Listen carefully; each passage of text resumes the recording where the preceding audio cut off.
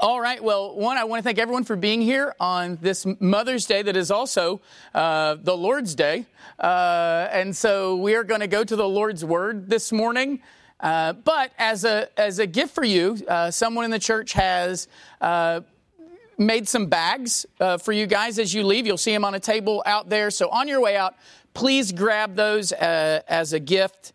And so we're just thankful for the mothers here and the impact they have on our children and our homes and our marriages. So thank you guys. And really, we are thanking the Lord because we know He has just done amazing work in you guys. And we're so thankful for you and thankful for the Lord's work in you. And because of that, we're going to read the Lord's Word. We're now back. If you have your Bibles, turn to James chapter 1. James chapter 1 is where we're going to be today. We're back now to the issue of prayer. We'll continue walking through this. Just to remind ourselves, what is prayer? We went through that. Prayer is asking God to do something. We looked at the importance of prayer. Why is prayer important? How important is it? It's the Bible tells us one of the greatest blessings that God can give to a creature is that they can talk to their Creator, right? And that He will listen to them and not just listen, but act. I mean, think about that.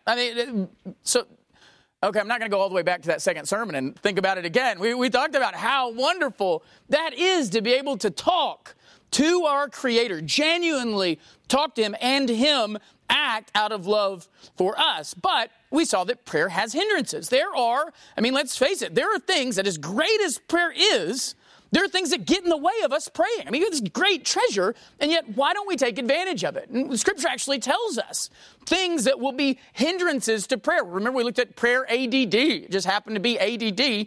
That abundance will get in the way of prayer. Doubt will get in the way of prayer. Disobedience will get in the way of prayer. I'm not saying that those hinder our prayers in the sense of they make God not listen to us. The Bible tells us they hinder our prayers in that when those things are going on, we typically do not pray.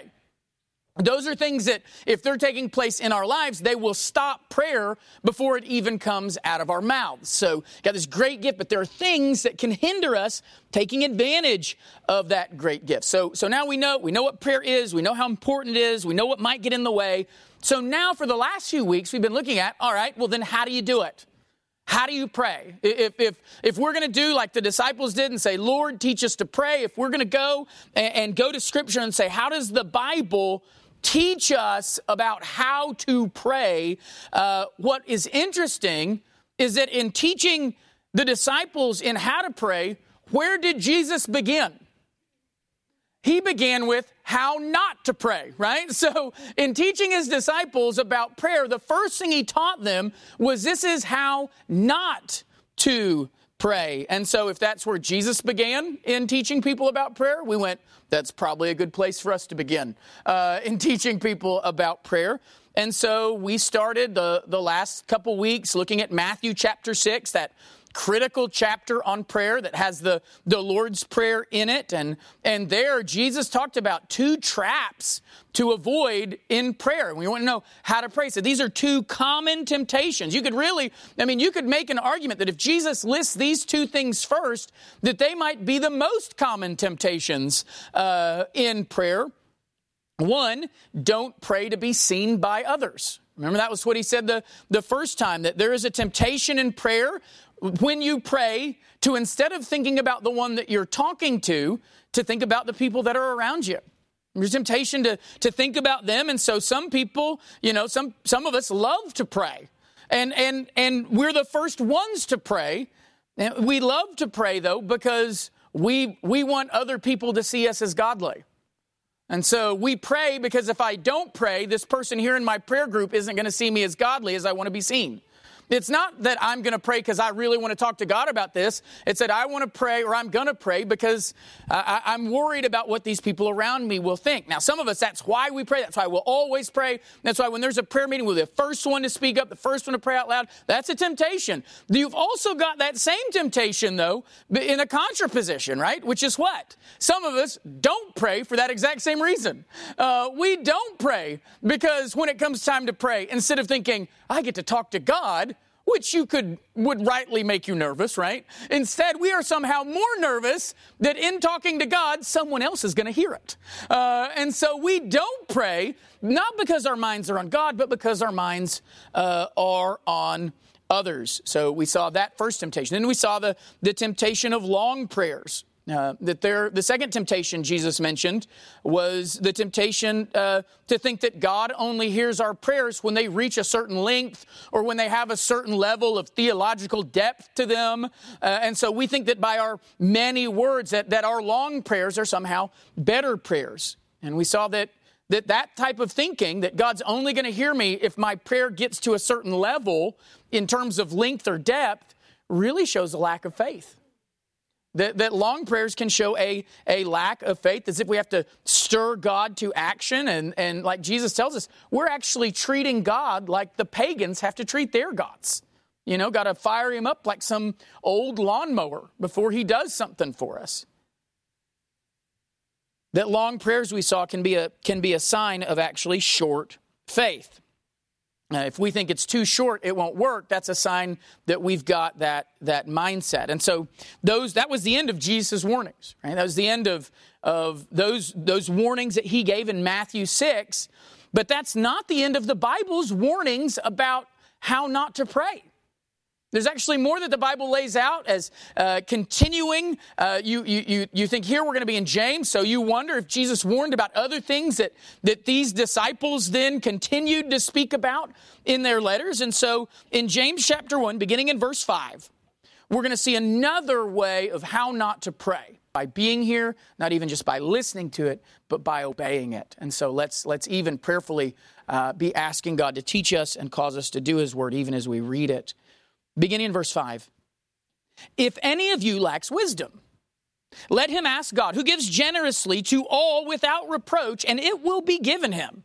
But let him ask in faith, with no doubting. For the one who doubts is like a wave of the sea that is driven and tossed by the wind. For that person must not suppose that he will receive anything from the Lord. He is a double-minded man, unstable in all his ways. Let's pray. Father, we pray right now, God, and I pray that as we talk to you, there is no doubt in our hearts, that we are not doubting that the God of the universe is hearing us right now, that we are not doubting that the God who made this world is watching our worship, that we are not doubting that our praise is going up to him like sweet-smelling incense. God, I pray that we would believe all those things and that as we pray to you, we are praying in faith today. And so, God, make us a people of faith and not of doubting. It's in Christ's name we pray. Amen. And that's what we're going to see today. The second or this third sort of how not to pray is the danger of doubt. Really, we're going to see that doubt, when it comes to prayer, that doubt is a destructive root.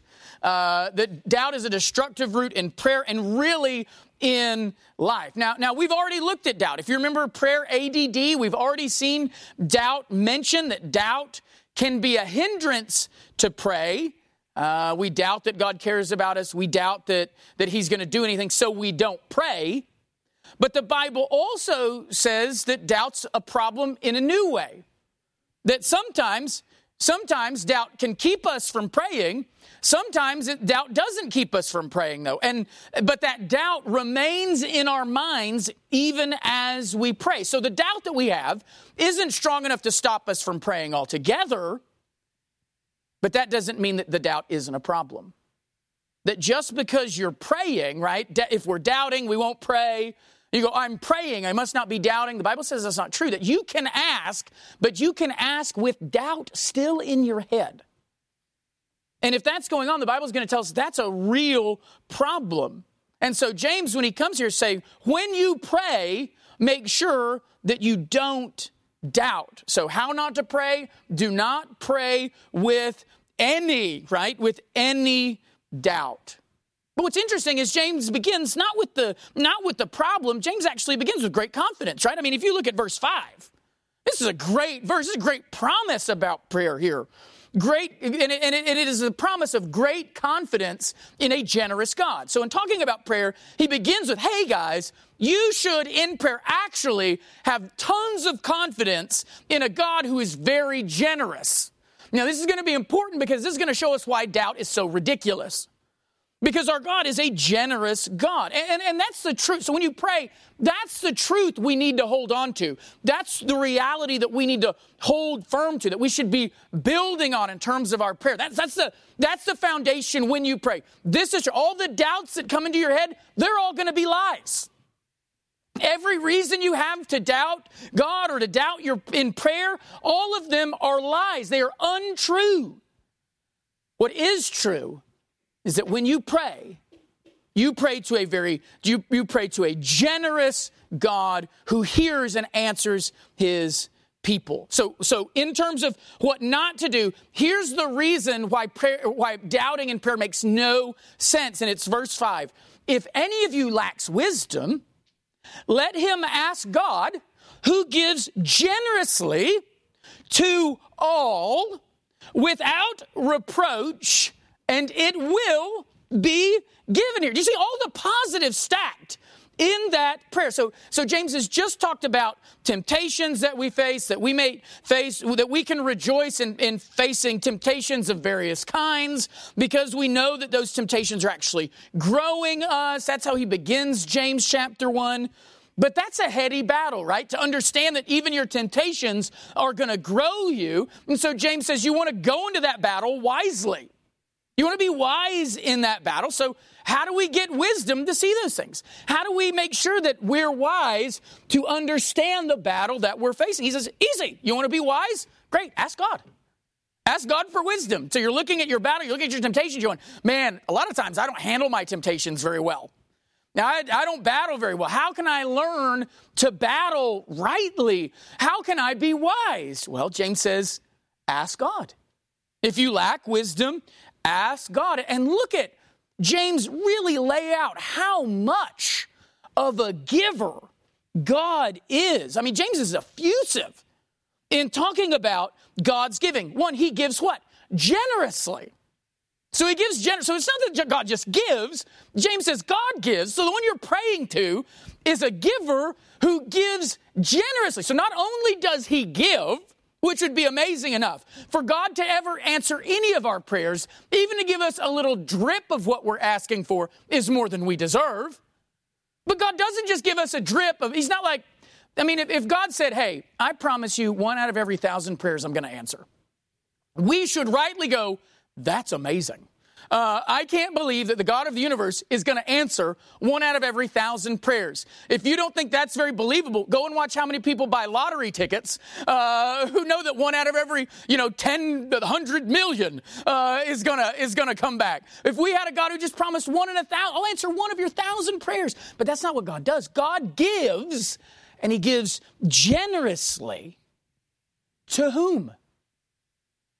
To all. So here again, James is stacking the generosity of God. God gives generously, but not just generously to pastors or to Bible writers. He gives generously to whom? To all. And he does it what? Without reproach. That word for reproach is like a word that means to chide or to gripe. Have you known people that will give, but they give it like, I guess. That's not what God's doing. God's not up there like, I'm obligated to give to my people. Here, take it, and it's abundant, and I really wish you hadn't asked. I wish you could learn to do all this on your own. That's not what God's doing. God is giving generously to all and doing it without griping about having to answer our prayers. So when you go to God in prayer, he's going to give you generously, and he's not going to be giving to you griping the whole time. He's not hating that he's having to give you from his abundance. God is a cheerful giver, which is another reason that Paul says in 2 Corinthians that you and I must be cheerful givers. a grumbling or grieved giver is not a godly giver. Because when God gives to his people, it is always joyous. It is always abundantly. And it's never reproachful or I wish I didn't have to do this. So God, he gives generously. He gives generously to all of us. He does it without reproach. So you don't even have to feel like you're making him mad for asking. So that James can confidently say at the end, you ask, and it will be given to you. What's even more striking about that, I think, isn't that James could phrase it that way, but when you realize who it is that is telling James to write these words. Who is it that is inspired? This isn't James just speaking from experience here. This isn't James just pontificating about what he's learned about God. This is God causing his Spirit to move James to tell us about how generous he is. God is the one telling us, ask. I am generous. I'm generous to all of you without reproach. Ask and I will give it. So that's the confidence that our prayer lives are supposed to be built on. But we're going to find out when it comes to doubt, the problem isn't from God's side, is it? The problem is from our side. And the dangerous root of doubt. Because look at what he says in verse 5 and 6. So if any of you lacks wisdom, let him ask God, who gives generously to all without reproach, and it will be given him. But verse 6, but let him ask in faith with no doubting. So we can ask God and God will be generous. He'll be kind. He'll give it, but we must ask in faith. Now what's interesting is James doesn't focus on what faith is, does he? From here on out. He focuses on what faith isn't. And why a lack of faith is a problem. That's why this verse is in the how not to pray section and not in the how to pray section. Although it's going to show up in the how to pray section later.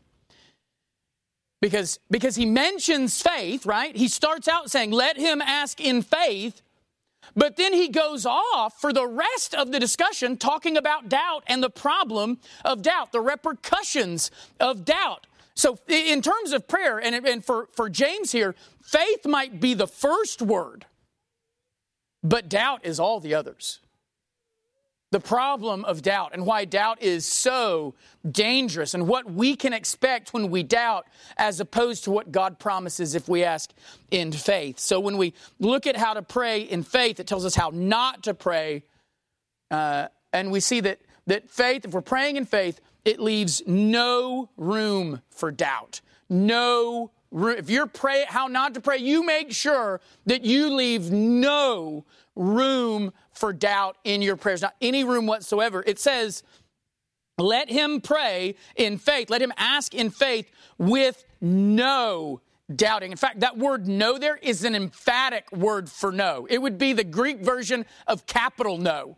It means like do not ever, like not even a bit of doubting. It's very similar to when Paul asks in Romans 6, shall we continue in sin so that grace may abound? And he says, God, no, never, never let it be that you would do that. This is the same idea here, that we're to have no doubting whatsoever. What does it mean to doubt?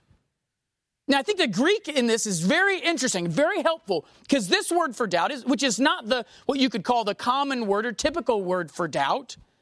It's a combination of two words. The word for to judge something or to look at something, to analyze something, and the word through.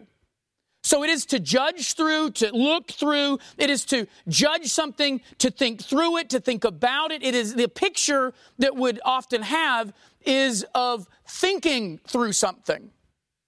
It could even be used in terms of a conflict when someone would judge between the two sides. So that's the idea here. So you see it, for example, this is the word Paul uses in 1 Corinthians when he talks about how the church must discern the body. That's that same word, that they must discern the body while taking the Lord's Supper. Now, it obviously doesn't mean, you can imagine if the ESV said, that the church must doubt the body. It's obvious that that's not a word that just always means to doubt something or to whatever, but rather what? What is it saying? How can it use the same word that is translated doubt here and discern there? Because the picture behind that word is not to doubt the body of Christ, but rather to not so rashly eat. Remember what's going on in Corinth? People so rashly eating that they don't think through the body. So think about the body. They don't think through. You don't think about the body that you're eating, and you're not thinking about the body that you're eating with, which was both of the problems in Corinth. But here, there's not two parties, right? That's the problem. Here, there's not anything to think through. The battle is not between you and someone else or discerning two sides of a wrong. The battle is all going inside of you. It's between you and you. That's what's going on when we doubt. You are doubting the situation. You've got who God is, and you're going, I'm not sure about that. Let me think about that before I pray. Let me think through this. So God says, this is who I am. And you go, instead of going, that's who you are, you go, let me think about that. Let me think if I really believe that's who you are. And that's why in Acts chapter 10, verse 20, Luke uses it this way. He says, rise and go down and accompany them without hesitation. That word for hesitation is the same word translated doubt here. The same word translated to discern the body in 1 Corinthians 11. Same word here. To doubt is to hesitate. It's to have a battle in your mind that causes you to pause rather than act in faith. And so this word and faith are paired together often in Scripture. Faith and doubt are often battling each other. Romans chapter 4, verse 20. And we see that when we've got real faith, there's no room for doubt.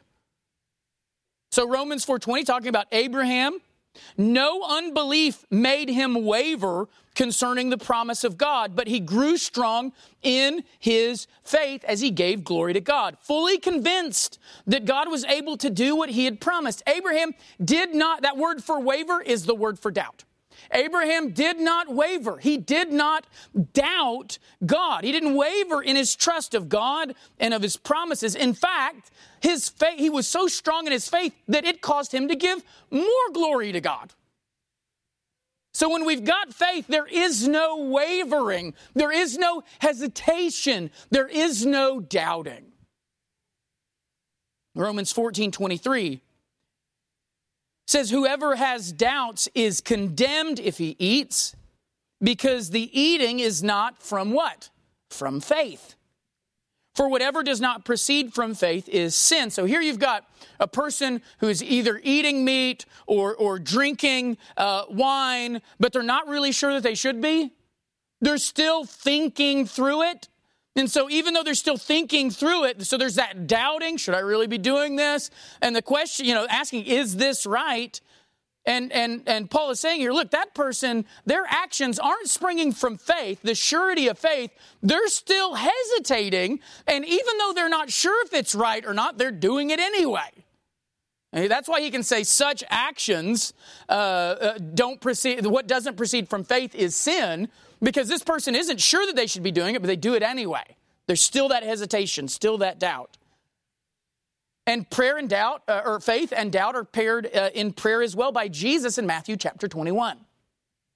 So Matthew chapter 21, verses 21 and 22 says, and Jesus answered them, truly I say to you, if you have faith and do not doubt, there's those two words, you will not only do what has been done to the fig tree, but even if you say to this mountain, be taken and thrown into the sea, it will happen. And whatever you ask in prayer, you will receive if you have faith. So remember, Jesus has cursed the fig tree. The disciples are amazed. They come back. The next day, the fig tree's dead. And Jesus is telling them, look, you're going to be able to do greater things than this. You're going to be able to do greater things than curse a fig tree that's going to end up dying. you'll be able to cast this mountain. Look, if you ask this, what? If you ask, if you have faith and do not doubt, then anything you ask in prayer, you will receive. But Jesus is clear, faith without doubt. Doubt is a killer of the work of God. So what does it mean to doubt in prayer? I mean, just look at those examples of faith and doubt that we've seen in Romans 4, in Romans 14, in Matthew 21. What does it mean to have faith instead of doubt? Well, doubt would be doubting the promises of God, either doubting the promise or character of God. We saw that in Romans 4. Abraham knew that God had promised this, and he knew God could and would keep his word. And so his faith was centered on who God was, on what God could do. We doubt sometimes. Doubt is praying before you believe. So if we're trying to leave no room for doubt, what does doubt look like? Doubt doubts who God is. Doubt doubts that God will keep his word. Doubt is seen when you pray before you believe. I mean, that was the problem with those who ate. It's not that they ate, but that they ate before they believed. They ate while still doubting.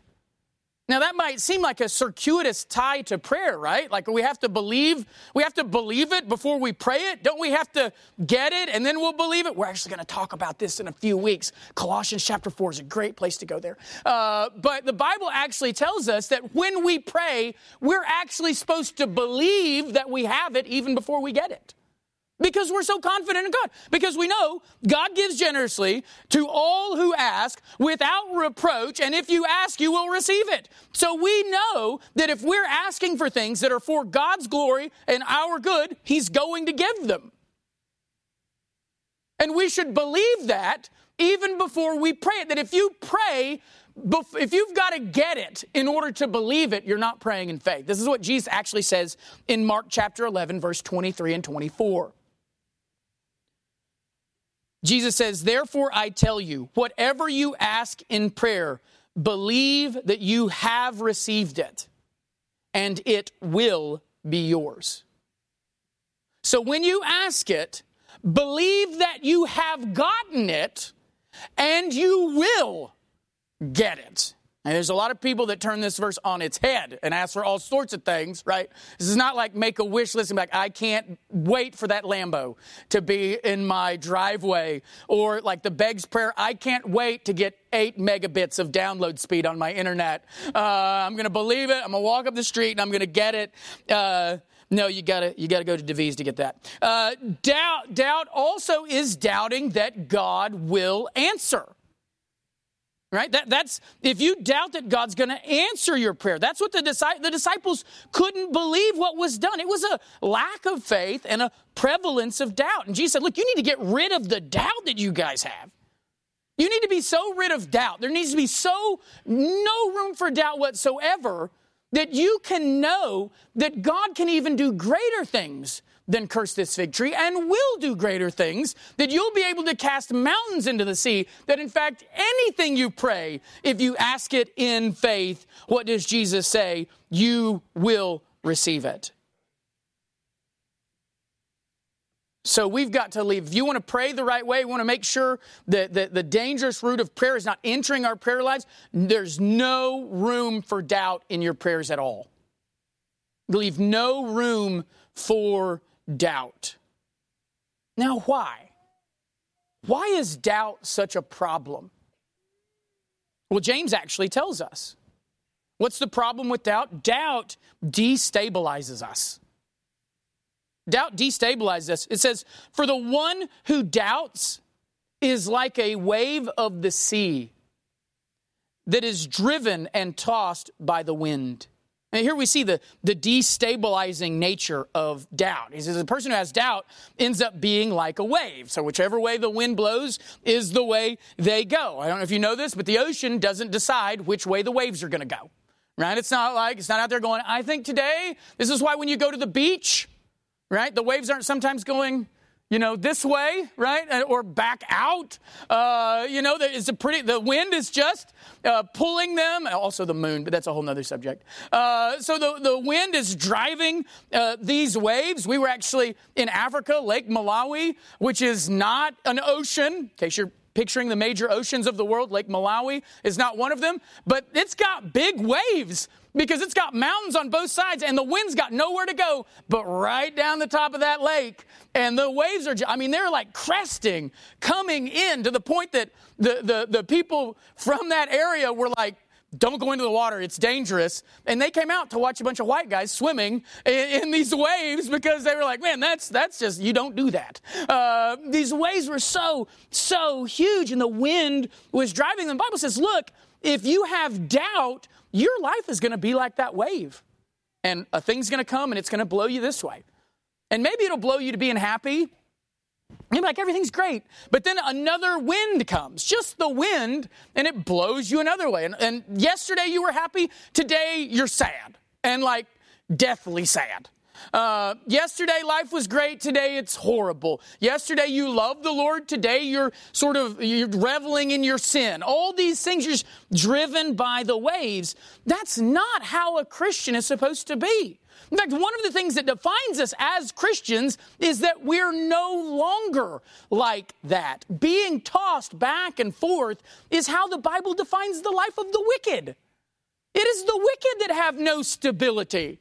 This is why Jesus talks about at the end of the Sermon on the Mount, if you're not listening to his words, you're building your house on the sand.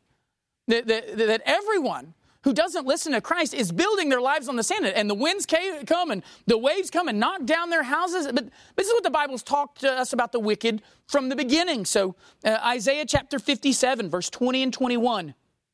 It says, but the wicked are like the tossing sea, for it cannot be quiet. And its waters toss up mire and dirt. There is no peace, says my God, for the wicked. So he said, look, the wicked in this world, they're stirred. And not only are they stirred, but they like stirring things up. It is the wicked that are stirred in their life, and they like stirring up things. This is why when the wicked get together for Thanksgiving, everything gets brought up. Why? Because Isaiah 57 is still true. It's not because these people have, messed up family lives or family structure. It's because this is what people without Christ do. They are stirred up. And if you want to not feel bad about your life being an absolute mess, what do? You try and point out the messes in everybody else's life. And so it's just like, happy Thanksgiving. Here's the mire and the mud. And then everyone walks away, what? Pretty stirred up. And he says that's what the wicked are like. Their life is constant turmoil. They have, God says, no peace in their life. Jude describes it this way in Jude 13. They are wild waves of the sea, casting up foam of their own shame. Waves carry the foam with them, and the ungodly life is like a life of a wild wave. Foam everywhere, detritus everywhere, just all sorts of stuff all about in life. The Christian is not supposed to be like that. Like Jesus said in Matthew 7, that the Christian life is one whose life is built on the sand. We're known by our stability. And so, in fact, the Christian maturity is actually described as not being like a wave, right? So you look at Ephesians 4, verse 14. What does it say? So we grew up into this maturity. Why? That we may no longer be children. And what are children? Children are tossed to and fro by the waves and carried about by every wind of doctrine, by human cunning, by craftiness and deceitful schemes. It is childlike, Paul is saying, to be always moving from one thought to another, where our ideas are constantly shifting. He says, the Christian life is supposed to be solidly set in the Word of God, so that people can't come to you and either use cunning or schemes to make your life all tossed up again, all wild, and you're driven from this side to this side, and whatever book you read latest is what you believe, but you're not founded in the Scriptures. You're founded in everything else. So every wind of doctrine, right? Some books by people are great books that want to encourage you in the Word, but I don't know if you know this, but not every book is. Not every person, not every podcast you listen to, not every person on the radio, not every article you read on the internet when you're like, what should I believe about? Not every one of those has been checked by your pastors, right? And they're like sent through your Google filters. So the Christian in their maturity is not to be like a wave. And when we doubt, we are like waves. When we doubt in our prayers, and we're constantly vacillating between what? What are we vacillating between? Pretty big areas here. Trusting God and not trusting God. That's the wave-like category in prayer. I trust God today, tomorrow I don't trust God. Is that really where our Christian faith is? Where we trust God and we're so excited and can't wait for Him, and then the next day, because we've allowed doubt to take root in our hearts, we're like a wave who's tossed the exact opposite way the next day? There is an immaturity there in our Christian life. If you have doubt, there is an immaturity in our Christian life that has its roots in our previous evil life. It is the vestiges of the unstable life of the wicked that maturity will drive out of our lives, including out of our prayers. I mean, think about, in terms of maturity and why this makes absolutely no sense to doubt. Think about what doubt is, what we're moving from and toward. God is faithful, right? Well, but then you question that? So one day He's faithful. When you talk to people, He's so faithful. But then when you go to ask this faithful God to do something, then all of a sudden when the rubber meets the road and you're talking to this God, you're going, I'm not sure He's really that faithful. You never say that out loud, right? You'd never talk to someone else and say, well, I know He's kind of faithful. But when you pray, if you have doubt, if you're not praying in faith, but instead doubting that God even cares, what are you thinking about God's faithfulness? The wind of your doubt has driven you to a point that you are doubting the faithfulness of God. God is powerful, right? Oh, He's so powerful. He's sovereignly powerful over everything. But then you wonder, but can He really fix this in my life? Oh, He's so majestic, but he's got so much strength, but you're praying for someone you love and you're not sure that God can do it. You're praying for your relationship with your wife, but you're so not sure that God can fix it. Oh, He's so powerful until you pray, and then you're not sure. Because how do you know you're not sure? Because there is doubt when you pray. You are being driven back and forth like a wave. That's the deceptive danger of doubt. So listen, if you're praying and you're struggling in your prayers, you have doubt, a good, healthy inspection of yourself is to ask, what am I doubting about God? What is it? Why am I not confidently asking this and going, I believe that I will receive it even before I have received it because I know that I can trust God? What are you doubting? Just give yourself an announcement. Just when you pray and you feel that tinge of doubt, that you're not confidently just like, I'm going to God. Where is the doubt coming from? Because if we can get to the root of why we're being tossed around, then we can figure out where we lost anchor. Right? Where did we lose anchor in this? What doubt is it that you are doubting the character of God? Are you doubting Him? Are you doubting that He cares about you? Is that the root of it?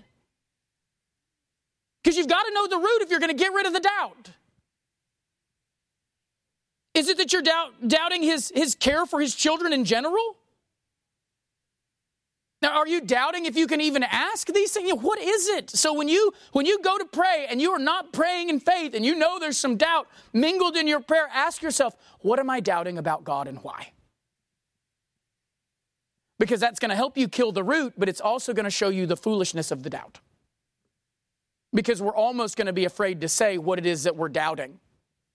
And the reason we're going to be afraid to say it is because we know in the end it's foolish to doubt. And we're going to know that God has done more than enough to make this doubting make no sense. And so we've got to get to the root. We've got to get to the root, not just if we want this prayer answered. James tells us we've got to get to the root if we want any prayer answered. Right? Look at verse 7. For that person being tossed around, that person with doubt, must not suppose that he will receive anything from the Lord. If we are doubters, not only will we not receive wisdom from the Lord, the Bible says we will not receive anything. This is why doubt is self-fulfilling prophecy. It is. It is a self-fulfilling prophecy because when you pray and you doubt, guess what you don't receive? The thing you prayed about. So it's like, I don't think God's going to do this. And God says, well, because of your doubt, guess what? You are not going to get it. And then you're like, look, I was right. No, you were never right. You were wrong the whole time. Are you thinking you didn't get it because God doesn't care? You're wrong. You didn't get it because you were asking in doubt rather than in faith. So again, this is why it's essential to get to why am I doubting this? Because if you and I continue to allow room for doubt, we're going to keep wondering why God's not answering our prayers, and we're going to get to the wrong answer to that question. We're going to continue to blame Him when the real problem is us. Listen, if you struggle with doubt and you're praying and you're praying and you're wondering, why isn't God answering? Because you've skipped the first step, which is ask in faith with no doubt. And then if you ask it, you will receive it. So drive the doubt out of your heart, or you're going to keep seeding doubt, because doubt is a self-fulfilling prophecy. Why will they not receive anything? Look at verse 8. He is a double-minded man, unstable in all his ways. So we see here that doubt divides us. Doubt divides us, but it divides us self against self. He says a person who doubts is like a person with two minds. This is really an interesting word. It seems like this is a word that James made up. You don't really see it anywhere else, which for someone who likes to make up their own words himself, I think that's kind of neat. Actually, the word isn't so much double-minded, it's two-souled, double-souled. He's like a man who has two souls. One soul, a soul of faith in God. Another, a soul that doubts God. Now, James is clear that a two-souled man, right? And that's what's important. That's why we want to understand. The reason I point out it's two-souled rather than two-minded is I think we give ourselves some slack when it's a minded thing. We're like, well, I'm just thinking about it. But when, as James says, no, this is a soul level issue. Right? This is a matter of your heart. I mean, that's what James is going to point out in James chapter 4, verse 8, that a double-souled man is a sinful man. If you're someone who has doubt, and you're double-minded like this, a soul that trusts in God and yet a soul that doubts God, that's a sin. So James chapter 4, verse 8 says, draw near to God, and He'll draw near to you. Cleanse your hands, you sinners, and purify your hearts, you double-souled, you double-minded. And the double-souledness is a heart issue. Because it's not about God. It's not. When we doubt, it is about our hearts. There is something impure in our heart that is causing us to doubt the God who has done so much for us and has given us no reason to ever doubt Him. In other words, if you struggle with doubt in your prayers, the problem isn't God, it's you. And the double-mindedness is not about you just not believing God, but as he says at the beginning of verse 8, it's about you really pulling away from God.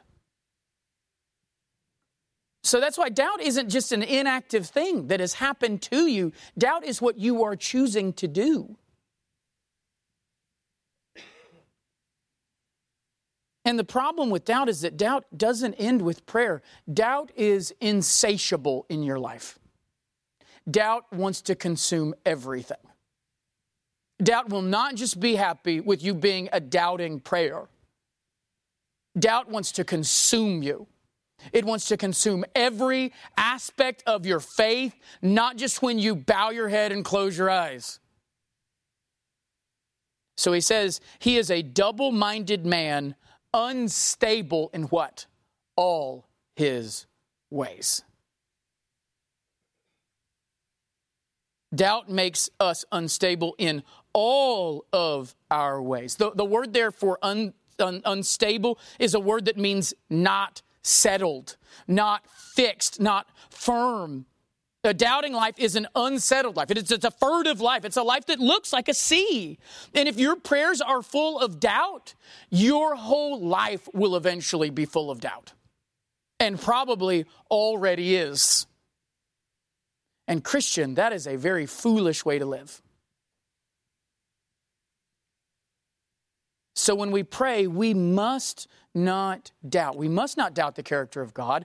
We must not say, does he care for me? Does he really care? Don't doubt that he cares for you. We must not doubt the promises of God. Like Abraham said, is God really going to answer this? If he's promised these things, then have faith that he will do them. Don't doubt his promises. We must not doubt the power of God, like the disciples were doing. Can God really do this? He can do this. He can do this prayer that you're praying for. He can and will do greater things than that in your life, and already has. Those sorts of thoughts will kill you. They will seep through your entire life, until not just your prayer, but everything in your life is unstable. Think about it. Doubting prayer will make for unstable marriages.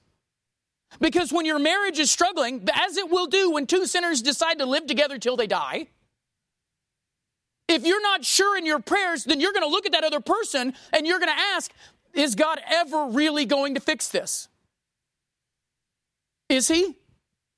Can he? Will he? Can he fix her? Can he fix him? Can he fix me? If you're doubting, then when you look at that other person and you're not sure God's going to fix this, that's going to give you a marriage of doubt. Not just a doubt in that one prayer. Your whole marriage is going to be unstable.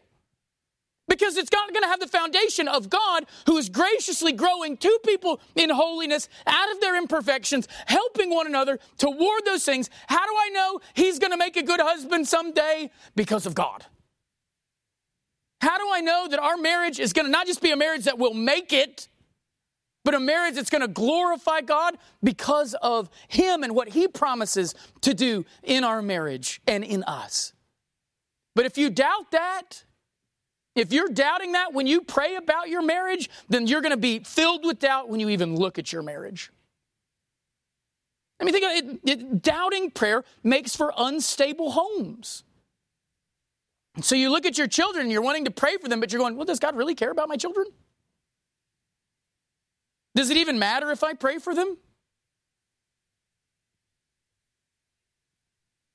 It makes for unstable churches. Is he here? Will he grow us into the holy temple that he promised? It makes for unstable work. It makes for everything unstable in your life. If you allow doubt in, it will ruin everything.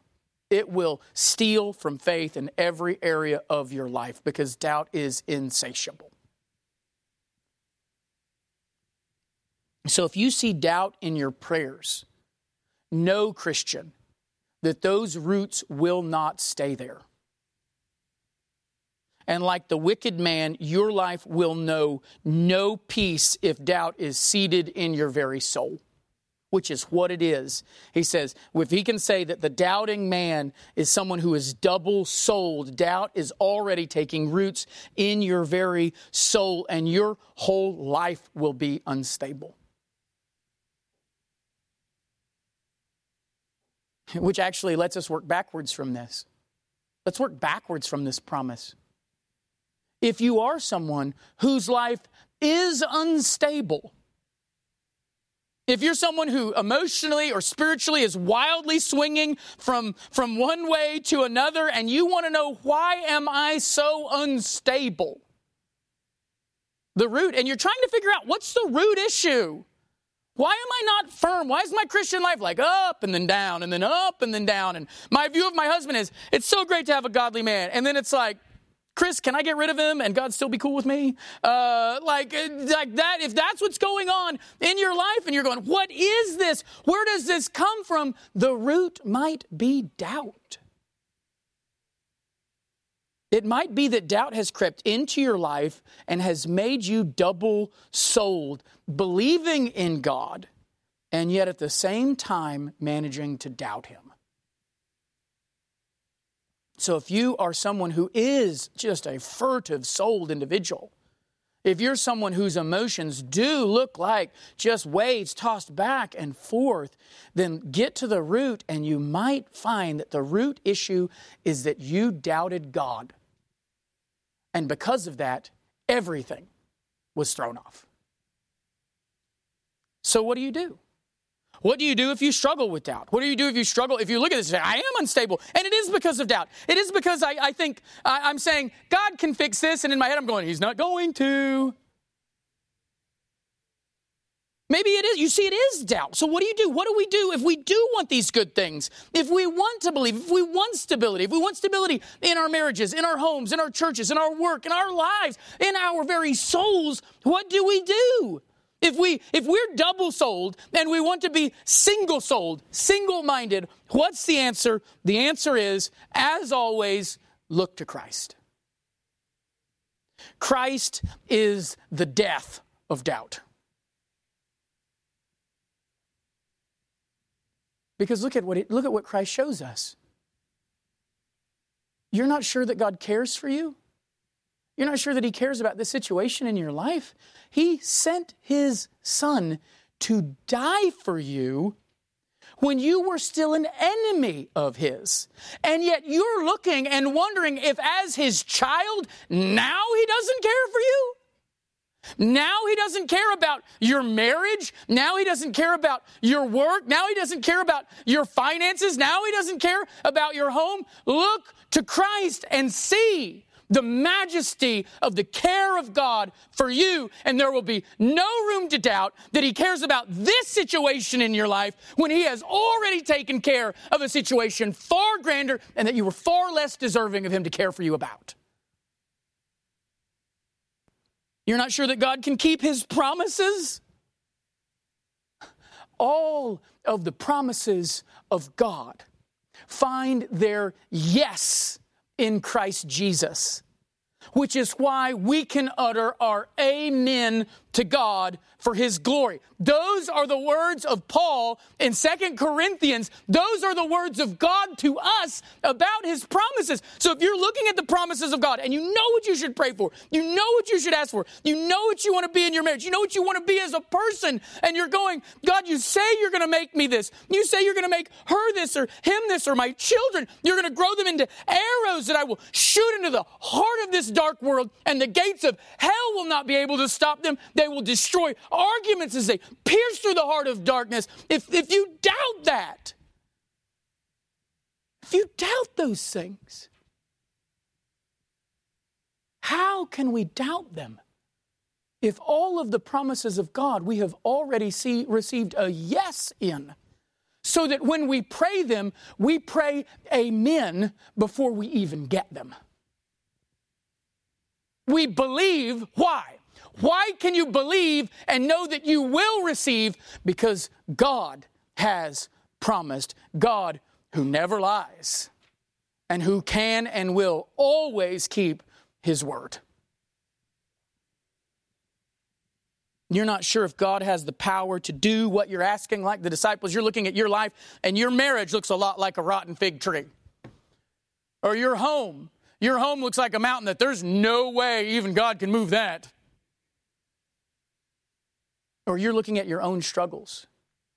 You're looking at what you want to be, and you're praying for God to make you better. You're praying for Him to strengthen you. You're praying even now for God to take away the doubt. And even as you're praying about God to take away the doubt, you're doubting that He can do it. Because maybe God doesn't know. Maybe when He's talking about mountains and fig trees, He didn't know the grand mountain that your doubt would be. He didn't know the level of anxiety he was dealing with. Jesus hadn't seen me yet. He didn't know I was coming in 2,000 years. I mean, maybe they can move Mount Jerusalem, but I'm like the Himalaya of doubt. If you're not sure God has the power to answer your prayers, he looked to Christ. In Christ, he had the power to conquer sin and death. Not your sin. Sin. Not even your death. Death. And he has proven that by raising his Son from the dead and your heart with him. If you're doubting, Christian, it's an easy trek back. If you're doubting, it just means that you've lost your focus on Christ. Because a Christ-focused soul is a single-minded soul. It is a soul filled with faith because Christ kills doubt. Let's pray. Just take a moment right now, all of us. I think it would be foolish for us not to do this and just ask God to purge any doubt from our hearts. And even as you're praying about him purging doubt, make sure that you're praying it in faith, absolute faith. And if you can't or it's still a battle, look to why. What are you doubting about God? What are you doubting about? Where's the root of that? And let Christ kill that root.